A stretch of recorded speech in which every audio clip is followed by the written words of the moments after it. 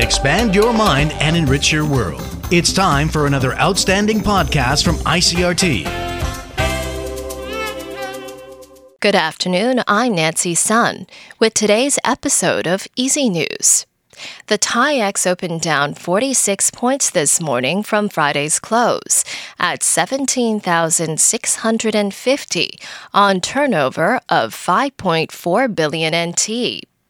The market lost ground on Friday but remained above the 17,600 point mark as the regional indexes closed mixed while investors kept an eye on the spread of the new Omicron coronavirus variant and measures that governments around the world are taking to restrain it.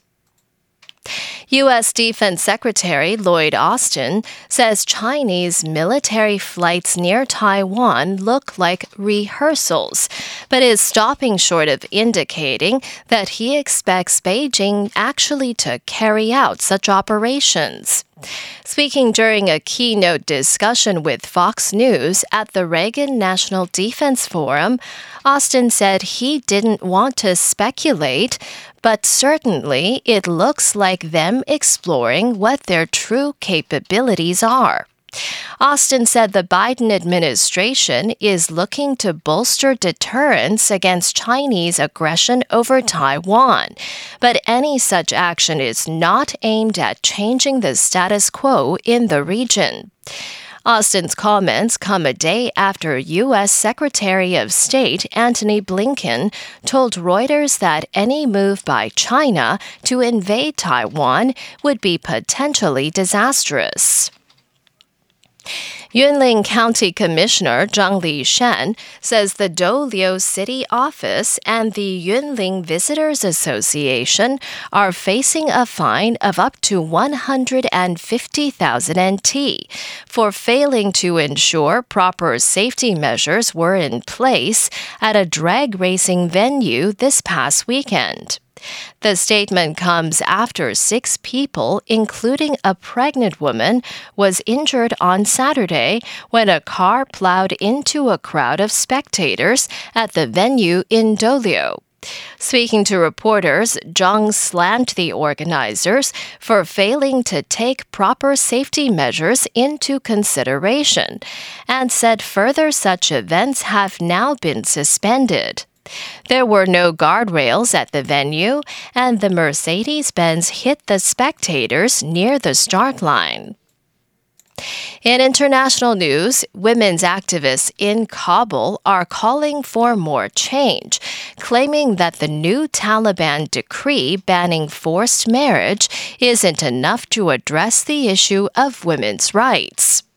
AP correspondent Naomi Shannon reports. Despite a new Taliban mandate which makes forced marriage illegal, women activists in the Afghan capital believe this is not enough to address the issues of women's rights and are insisting that they would continue fighting for their right to education, employment, and participation in political and social life. Since the Taliban takeover in mid-August, education at the secondary school level and above has been banned. The new decree is seen as a strategic move to encourage international recognition of their government and restore aid to the country. I'm Naomi Shannon.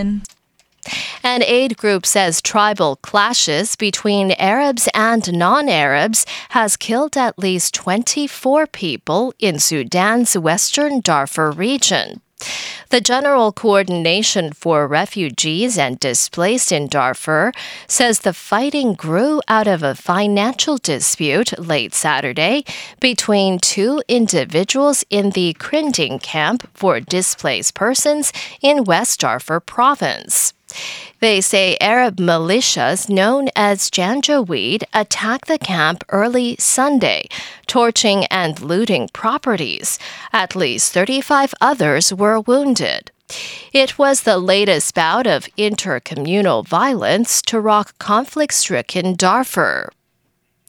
And Gambia's President Adama Barrow has secured his re-election with a comfortable margin over his opposition in a vote.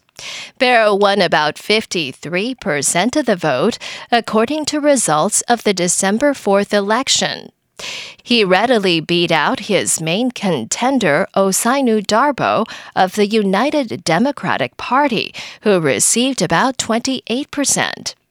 This was the country's first presidential election in decades that did not include former dictator Yahya Jammeh, who lives in exile in Equatorial Guinea after losing the 2016 election and refusing to accept defeat.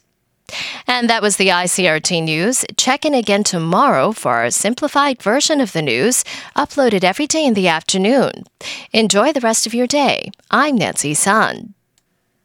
Hey there! I hope you've enjoyed today's episode. If you'd like to hear more from ICRT, you can check out our other podcasts. We've got Taiwan Talk, where we chat with a new guest every Monday, Taiwan This Week, a roundup of the news in Taiwan every Friday, and English in the News, for useful English expressions explained in Chinese. For some lighter news in both English and Chinese, check out News Bites and News for Kids. And if you enjoy them, tell a friend. Thanks for listening.